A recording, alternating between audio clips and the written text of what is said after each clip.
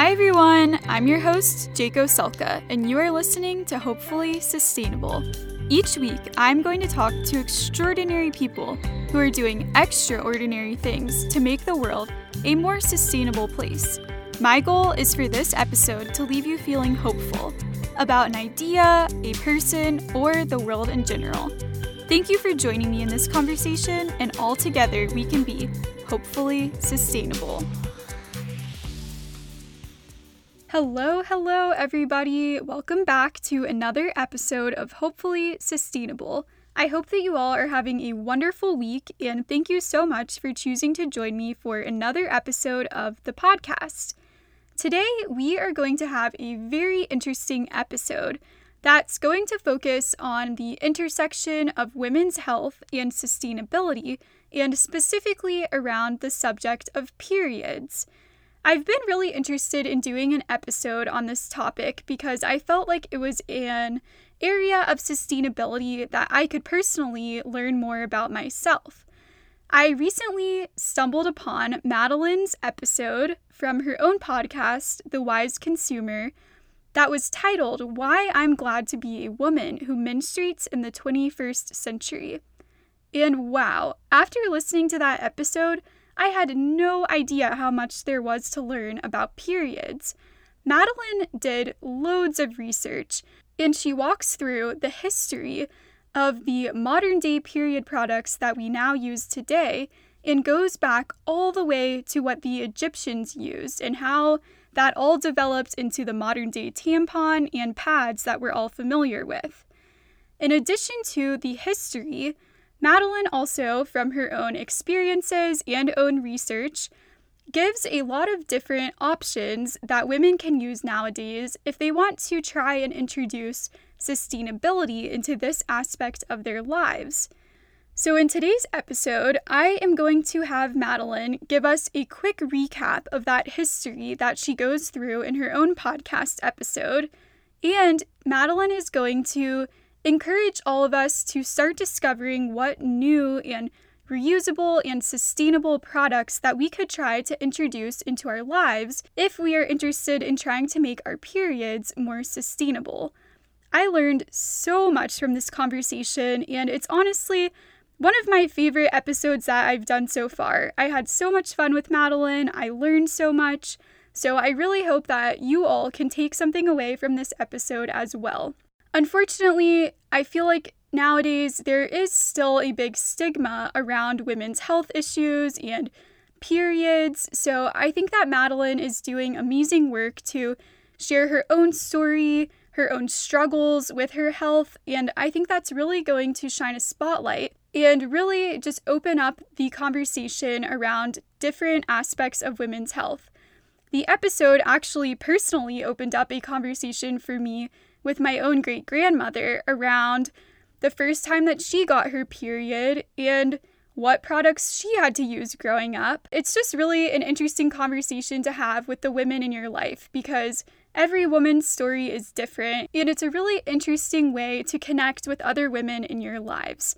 Get ready to learn way more than you ever thought you could learn about the history of period products and about our periods in the modern day.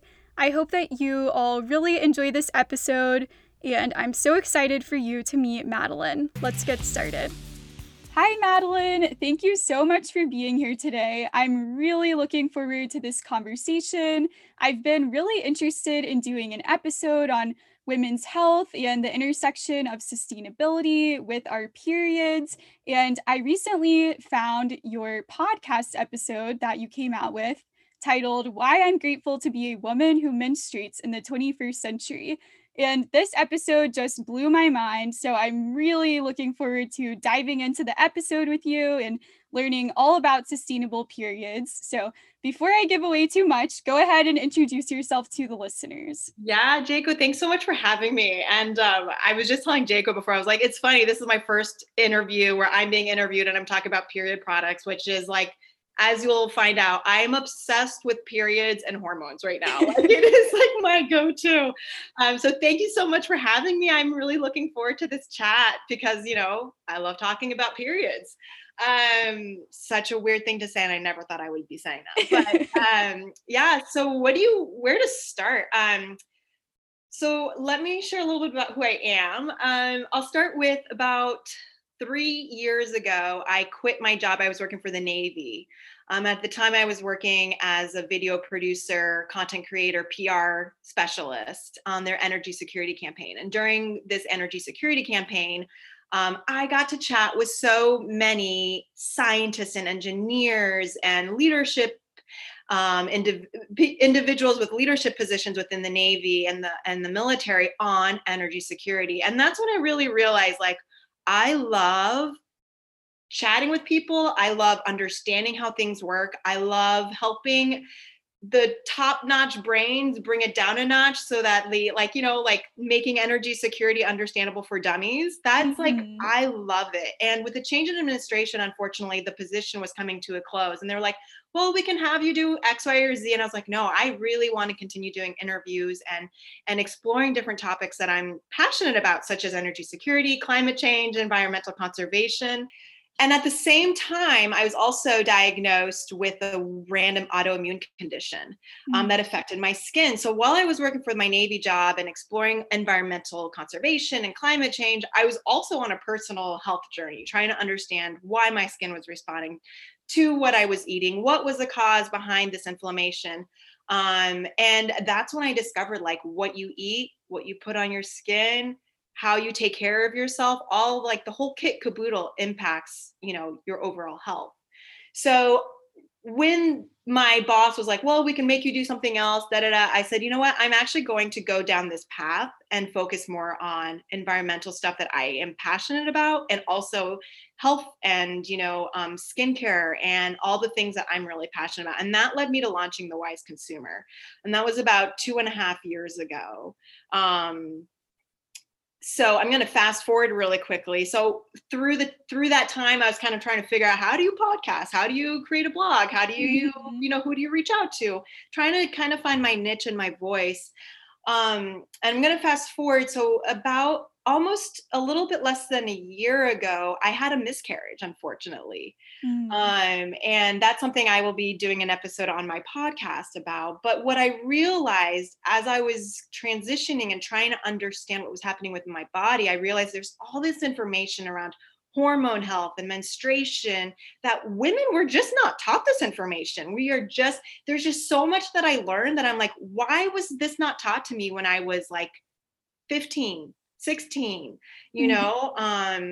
I knew none of this. I knew none of, like, having a period shouldn't be painful. I didn't know, like, certain foods could affect how you responded to certain things. Just so much that I was learning. And this kind of shifted everything to where I am now with season 3 of the podcast, which ties in environmental conservation, sustainability, but also women's health. And that's why I did the podcast on period products, because I thought it was important, as I'm a huge nerd about zero waste stuff. And I was like, oh, I'm going to do like zero waste period products. That'll be a great episode. And as I was doing it, I was like, you know what, like, the nerd in me, again, going back to being curious, I was like, what did women even do back in the day for their periods? Like, what did Egyptians do? Like, obviously women have been having periods since the beginning of time, or we wouldn't be here, half the world is having a period, so what have people done throughout history? And that's what kind of led me to developing and creating that episode.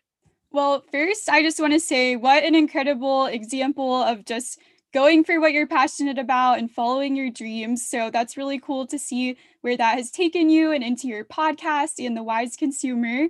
And then second off, I'm really sorry about your miscarriage. And I just think it's really amazing that you are sharing your story with all of the listeners. And unfortunately, there is still a stigma around a lot of issues and a lot of things that women deal with on a daily basis. So I think it's really important that you are having these conversations, and it's just going to lead to bringing even more light into this topic. This episode was so interesting that you talked about, and that's what got me really interested in this conversation and wanting to have you on the podcast.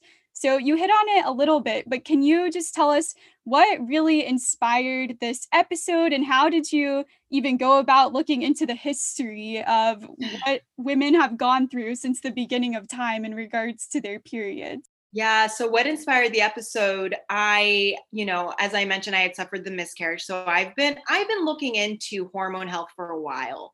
But I've also been on a zero waste, what I prefer calling low waste journey for about Mhm. 2 years now as well. So honestly, it's like a perfect symbiosis of my two passions, living environmentally, consciously, and also taking care of your hormone health and understanding how your body works as a woman or an individual. So when let's see, when I started working on this zero waste thing, I was just going a zero waste podcast. I just thought, you know what, I'm just going to write eco-friendly ways that you can have a period. And as I was researching this, as I mentioned, I was just like, well, what did women do back in the day? So I just went down this rabbit hole where I was just literally spending hours researching old publication, old reviews, old reports, old scientific findings, to help me understand this. Um, and then I just kind of pieced the two together. Yeah, well, this episode walks through the entire history of how women have dealt with periods since the beginning of time and kind of walks through the invention of the period products that we have today. So, I wanted to ask you if you can give us a brief recap or give us some insight into the episode that you had on your podcast, which I mentioned it's called Why I'm Grateful to Be a Woman Who Menstruates in the 21st Century.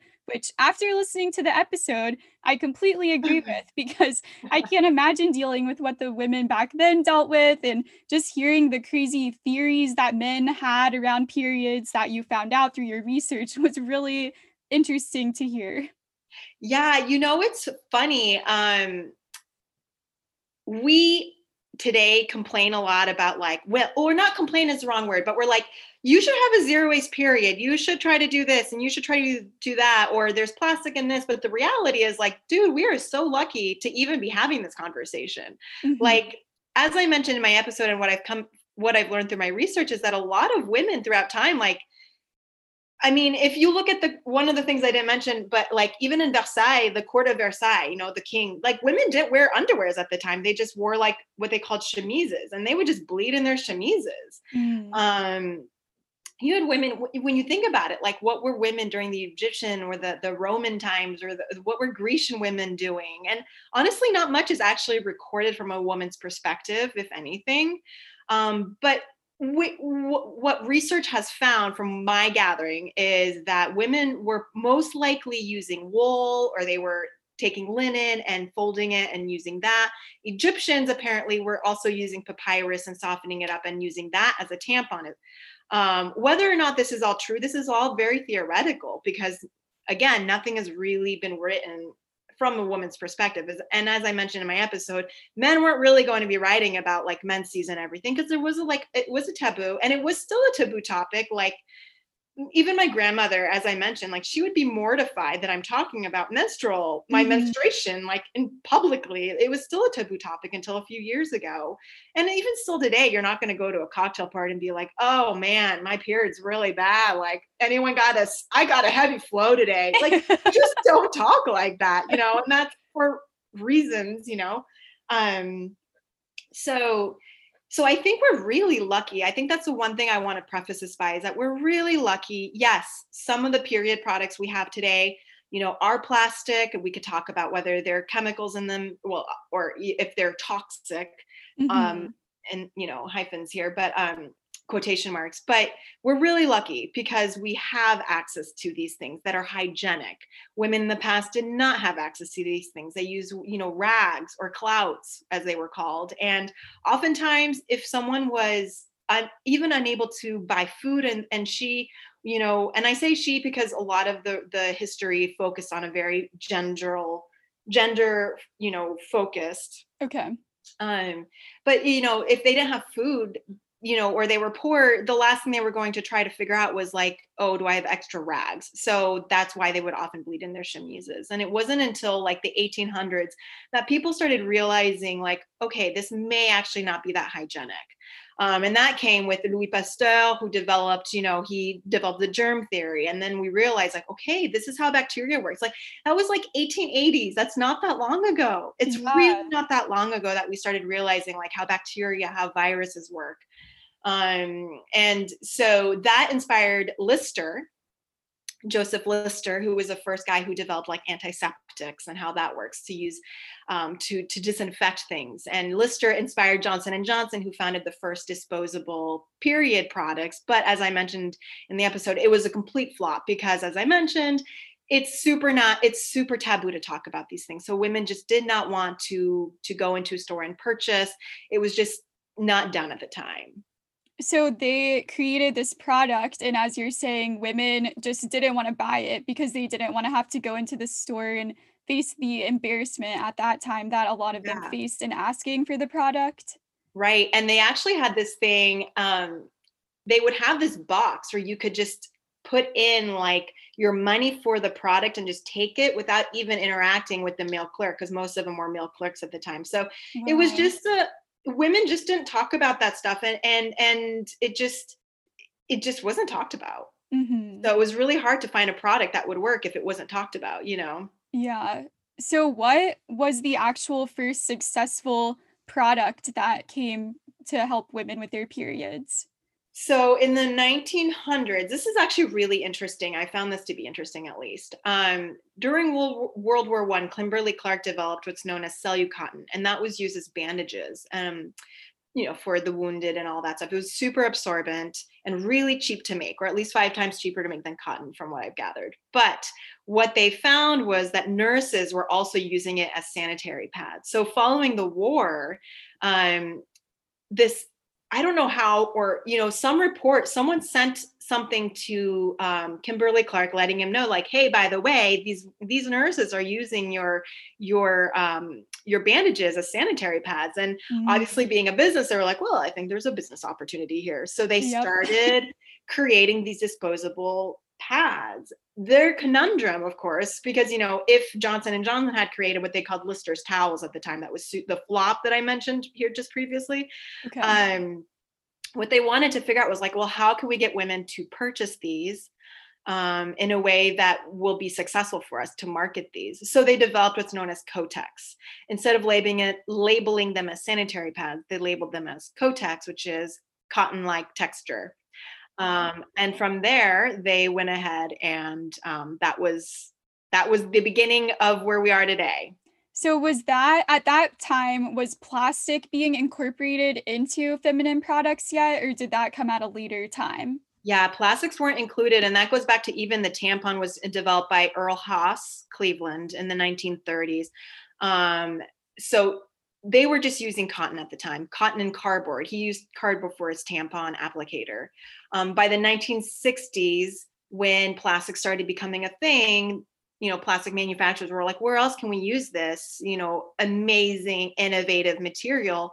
And that's when they started incorporating it into tampons and into pads.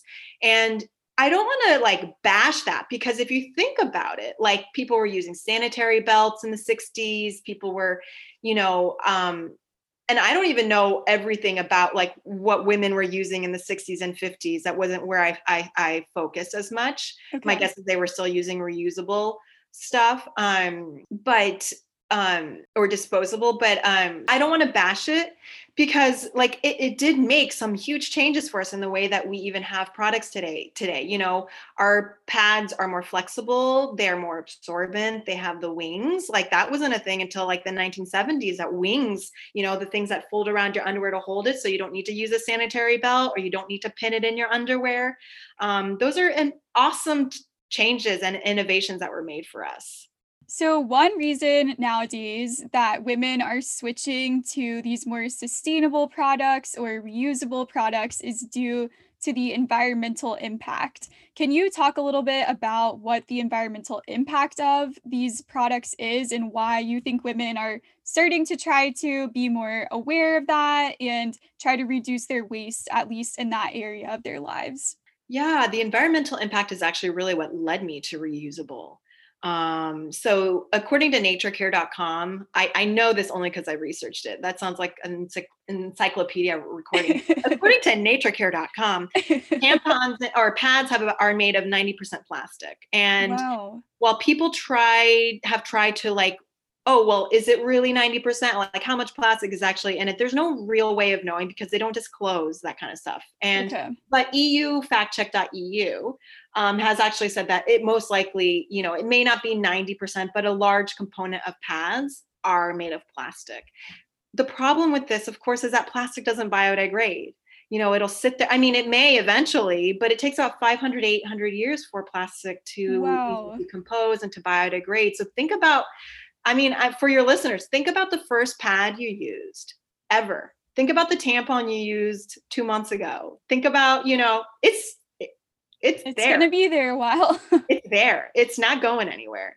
Not for another 800 years if we're lucky, and the way, landfills work and decompose. So that really right there is a startling, like, fact to me that made me want to shift over. And the thing is, when you do beach cleanups, or I don't know about you, but when I go to the beach, you see tampon applicators on the beach. You go to beach cleanups. One beach cleanup was in New Jersey, and they found 1,000 applicators, tampon applicators. They actually call them toy whistles.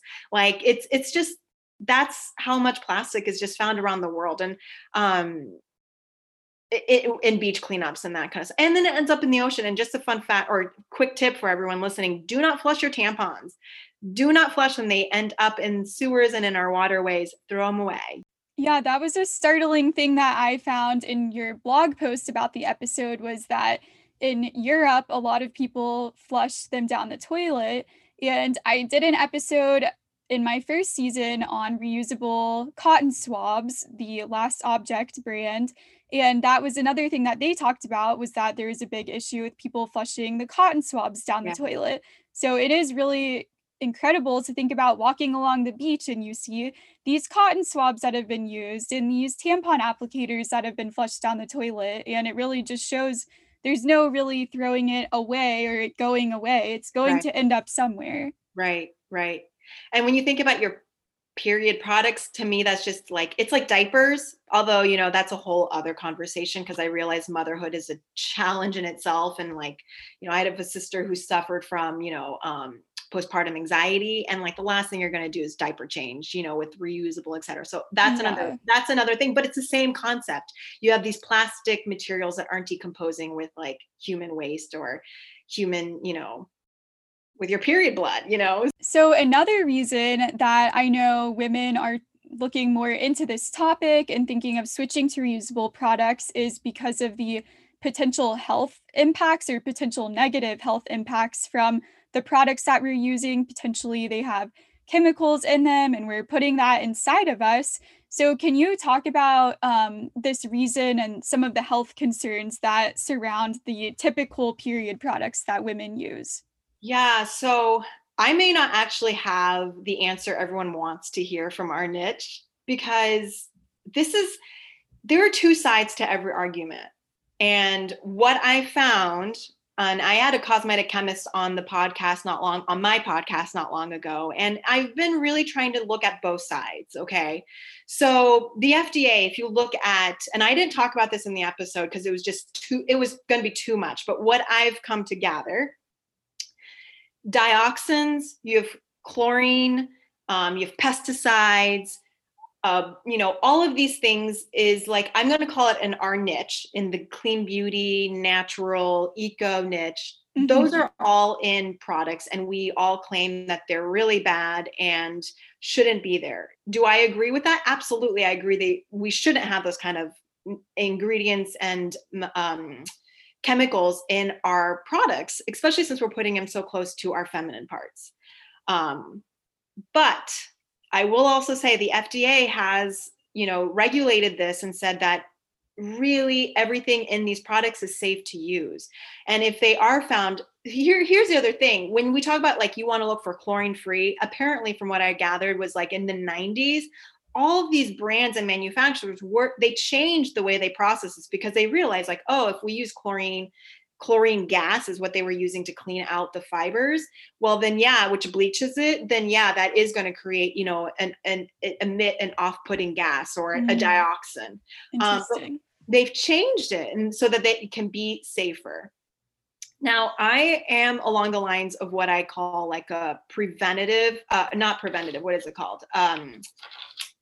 Precautionary.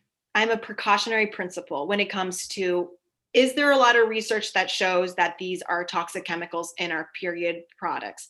There is some research. Is it all credible? Is there enough of it? I don't know. Is there research that shows that, toxins are super toxic in our period products? Yes, there is. Is there enough? I don't know. So precautionary principle is basically saying like, well, there's enough research showing both cases, so I'd rather go on the safe side. And that's how I approach period products, because yes, there are possibly dioxins. Yes, there are possibly pesticides. If, you're getting cotton tampon or cotton pad that isn't organic, there are possibly chlorine, there's possibility for all of this. So precautionary principle is just, then I'd rather use the alternative.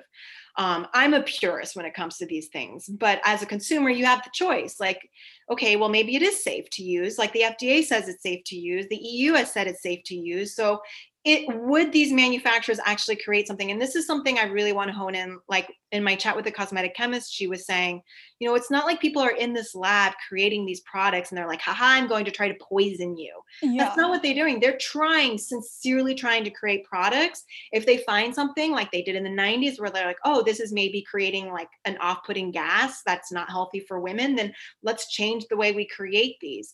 Whether or not you trust these brands, that is up to you as a consumer. I don't know if I trust brands sometimes. To be honest, I don't use Always period products. I don't use Kotex products. That doesn't mean they're not safe. It just means that that's my personal choice to go with the safer, what I consider to be safer, more precautionary alternative. Does that make sense? Yeah, I think that's a really interesting point to think about. The person in the lab is not making the product with the intention of it being harmful, which is really good to think about. But it sounds like if this is something you're concerned about, then just do your research and make the decision that you are comfortable with as the consumer, because it's your body. So what you want to do with it is your choice. That's really how I view it. And I'm a huge supporter of organizations like the EWG and Made Safe and Safe Cosmetics. And they will all tell you that there are chemicals in your feminine hygiene products. If you dig deeper and you look at what Always does this, you can go onto their website and they'll tell you all the ingredients. Of course, there are plastics. How are those plastics responding to my body? I don't know. I prefer not to find out. That's my approach. But I don't want to bash them. I really want, to be able for people to come together and to hear both sides. I recently started embarking on this sustainable period journey, and I am personally trying out reusable pads right now. But I wanted to ask you, what are the alternatives that we can use for our periods other than the typical plastic products that are mostly in the stores? I know there's the period cup, reusable pads, and the period underwear. So can you talk about those options and maybe your own personal experiences with those? Yeah. Wouldn't it be great if you could just go to your local grocery store and they would have period underwears? It would definitely make it more accessible. Right. And you didn't have to order it online wouldn't that be amazing? So I am a huge fan of period underwears. I love them. I've had no issues with them. There are a few different brands. There's Thinx, there's Modibodi. There's so many new brands are coming out. And it's just awesome because if you are worried about, conventional products like Always and Kotex not being, chemical free, that's the wrong way of looking at it because chemicals are in everything. So water has chemicals, so that's not the right way of looking at it. But if you're concerned about dioxins and pesticides, then using period underwears, some people will say, and I know if you're listening to this, some people will say, well, Thinx underwear has certain chemical being used in it. They've done research on it and said okay, well, the chemical, which I don't know off the top of my head, that is emitted from this to help with absorbencies, it's fine. Modibodi created one without this. So if you want an alternative, you can go ahead and do that as well. So, but yeah, period underwears, the menstrual cup, and you said reusable pads. Reusable pads is my second favorite. And I use those. The thing I will say about menstrual pads is they're hard to use if you're traveling. Like if you're in an airplane and you need to change your pad and then you have to carry to me, I find that a little like, oh, I don't really want to like fold up my pad and have my pad with me for the next 12 hours until I get to the hotel. So in cases like that, to be honest, I do use disposable. I'll use or organic disposable. You can also use a period cup if that's, to what you want to do. If you're comfortable with that. As I mentioned in my episode, did try the period cup. I need to find a different size. My experience was quite ridiculous. Where it got stuck and I was just like, oh my gosh, like, how do I get this thing out? And I was like, I was sitting on the toilet researching how to remove a menstrual cup. Oh my God. God. This is so embarrassing. Like, I was so embarrassed for myself. I was like, this is so dumb. Like, I knew there was like a learning curve, but I didn't realize like this is what it would come to. So if you're going to use a cup, just prepare yourself that you have to find one that fits. You have to find one that is comfortable for you. And find a brand that you want to support. But I actually think the period cup, I'll give it a shot again, because again, if you're traveling for 12 hours and you need to change it out, you can easily, from what I've read, just wipe it down and then reinsert it. I personally would probably, again, though, I'm like a weirdo about germs. I personally would probably not I like to rinse things off and clean them and disinfect using them. So again, when I travel, I do use disposable. Yeah, so I recently started using reusable pads and they've been okay for me if I'm being honest. Yeah. I don't know which brand I got, but I find that you have to wear very wide crotch underwear for it to stay put. So it's fine during the day when I'm working, but if I'm exercising, I find it to be a little challenging to use. So I think the period underwear are going to be my next step in my sustainability journey around my periods. Yeah, I will say period reusable pads, it does take a little bit of getting used to. I don't mind them, but I have a smaller brand. I had used Glad Rags. So yeah, but you do, and I think that's what's annoying with these things. Annoying is a strong word, but it can be a little bit of an inconvenience to find what works for you. And these things aren't cheap. Yeah. Like if you're going to spend money on a period underwear, you want to make sure it works. You want to make sure it doesn't leak. You want to make sure it fits you. Same for your reusable pad.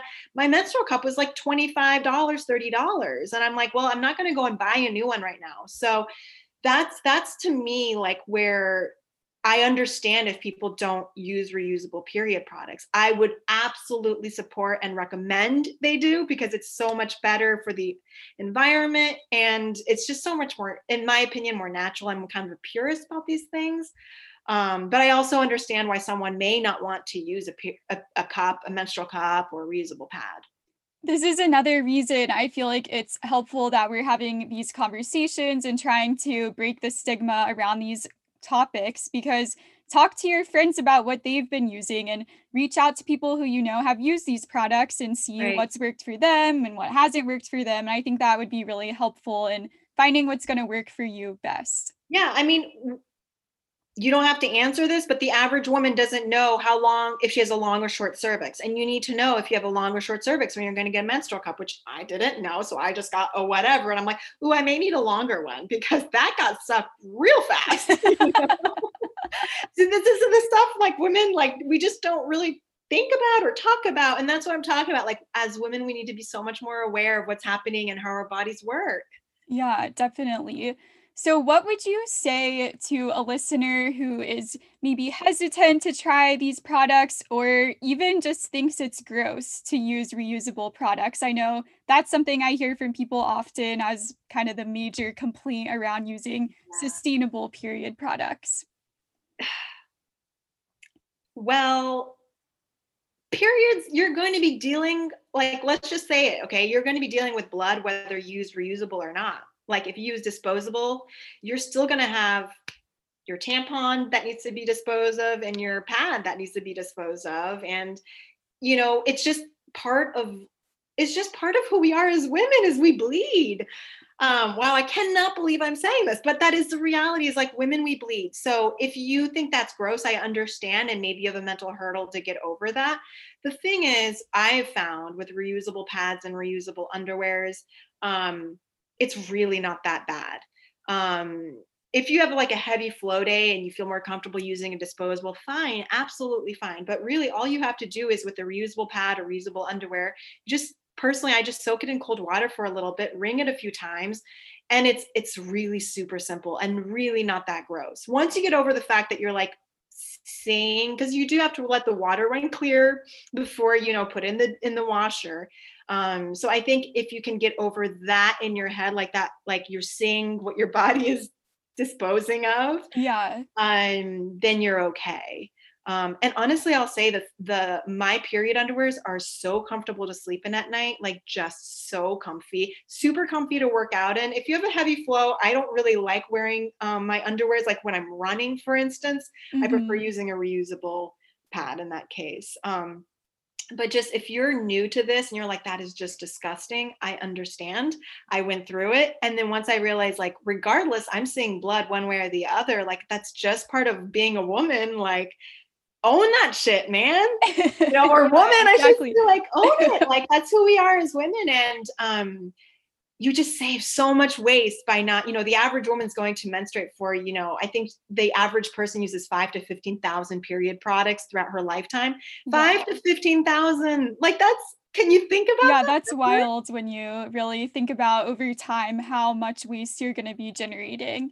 Yeah. And obviously, it's not our choice to have a period, but we're gonna have to deal with it, so might as Yeah. well try and make it more sustainable. And when you were saying that, it made me think of even for someone who's new, if you buy one reusable pad and use it on your lightest flow day just Yep. to try it out, even if you just make one simple switch or just kind of ease yourself into it, I think that makes a difference as well.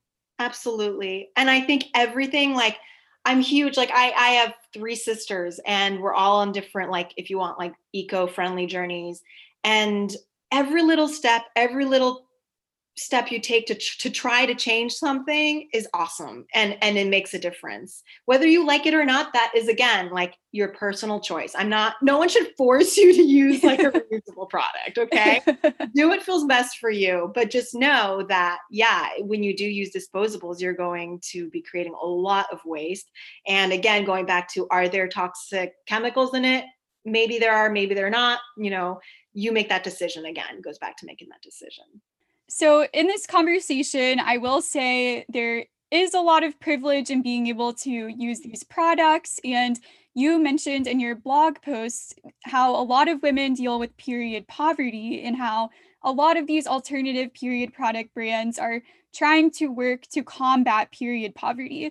So, Mhm. I think that's a really important conversation to have. Can Yeah. you tell us a little bit about what period poverty is for listeners who have never heard of that and what these brands are doing to try and combat that?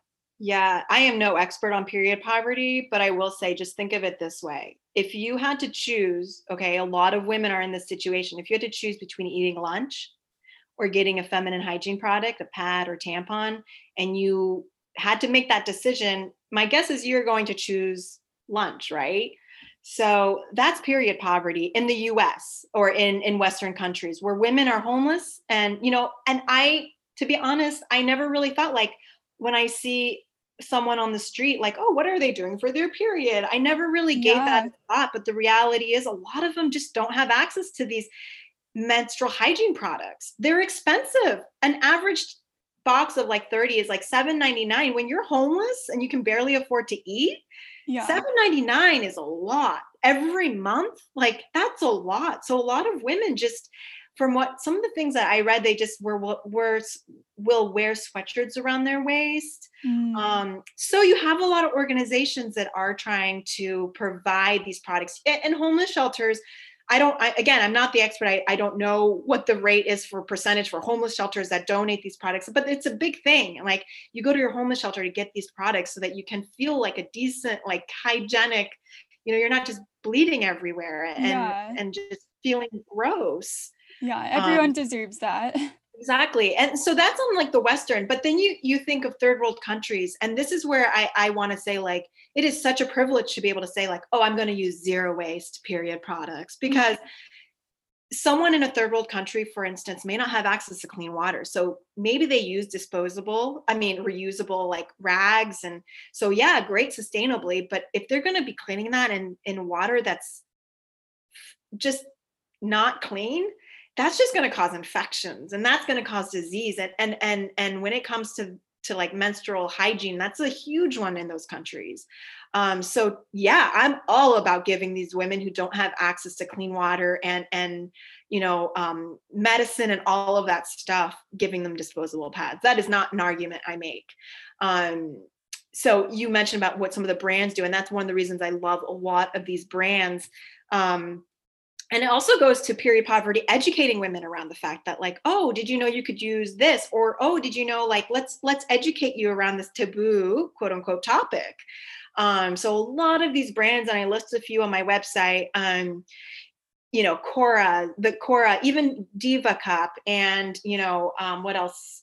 Most of them, actually, almost all the brands, Salt, have some program of some sort, whether it's helping women in Western countries have access to products because they're homeless or don't have enough money, or helping women in developing countries have access to disposables because they don't have access to clean water, or what have you. Well, that is such a great aspect of these brands, and you're already making a sustainable switch and you're helping someone at the same time. So what an amazing way to really try and incorporate sustainability into your life. I have really enjoyed this conversation, and I want everyone to go and listen to your full episode and check out your podcast. So where can listeners find you and follow along with The Wise Consumer and listen to your podcast?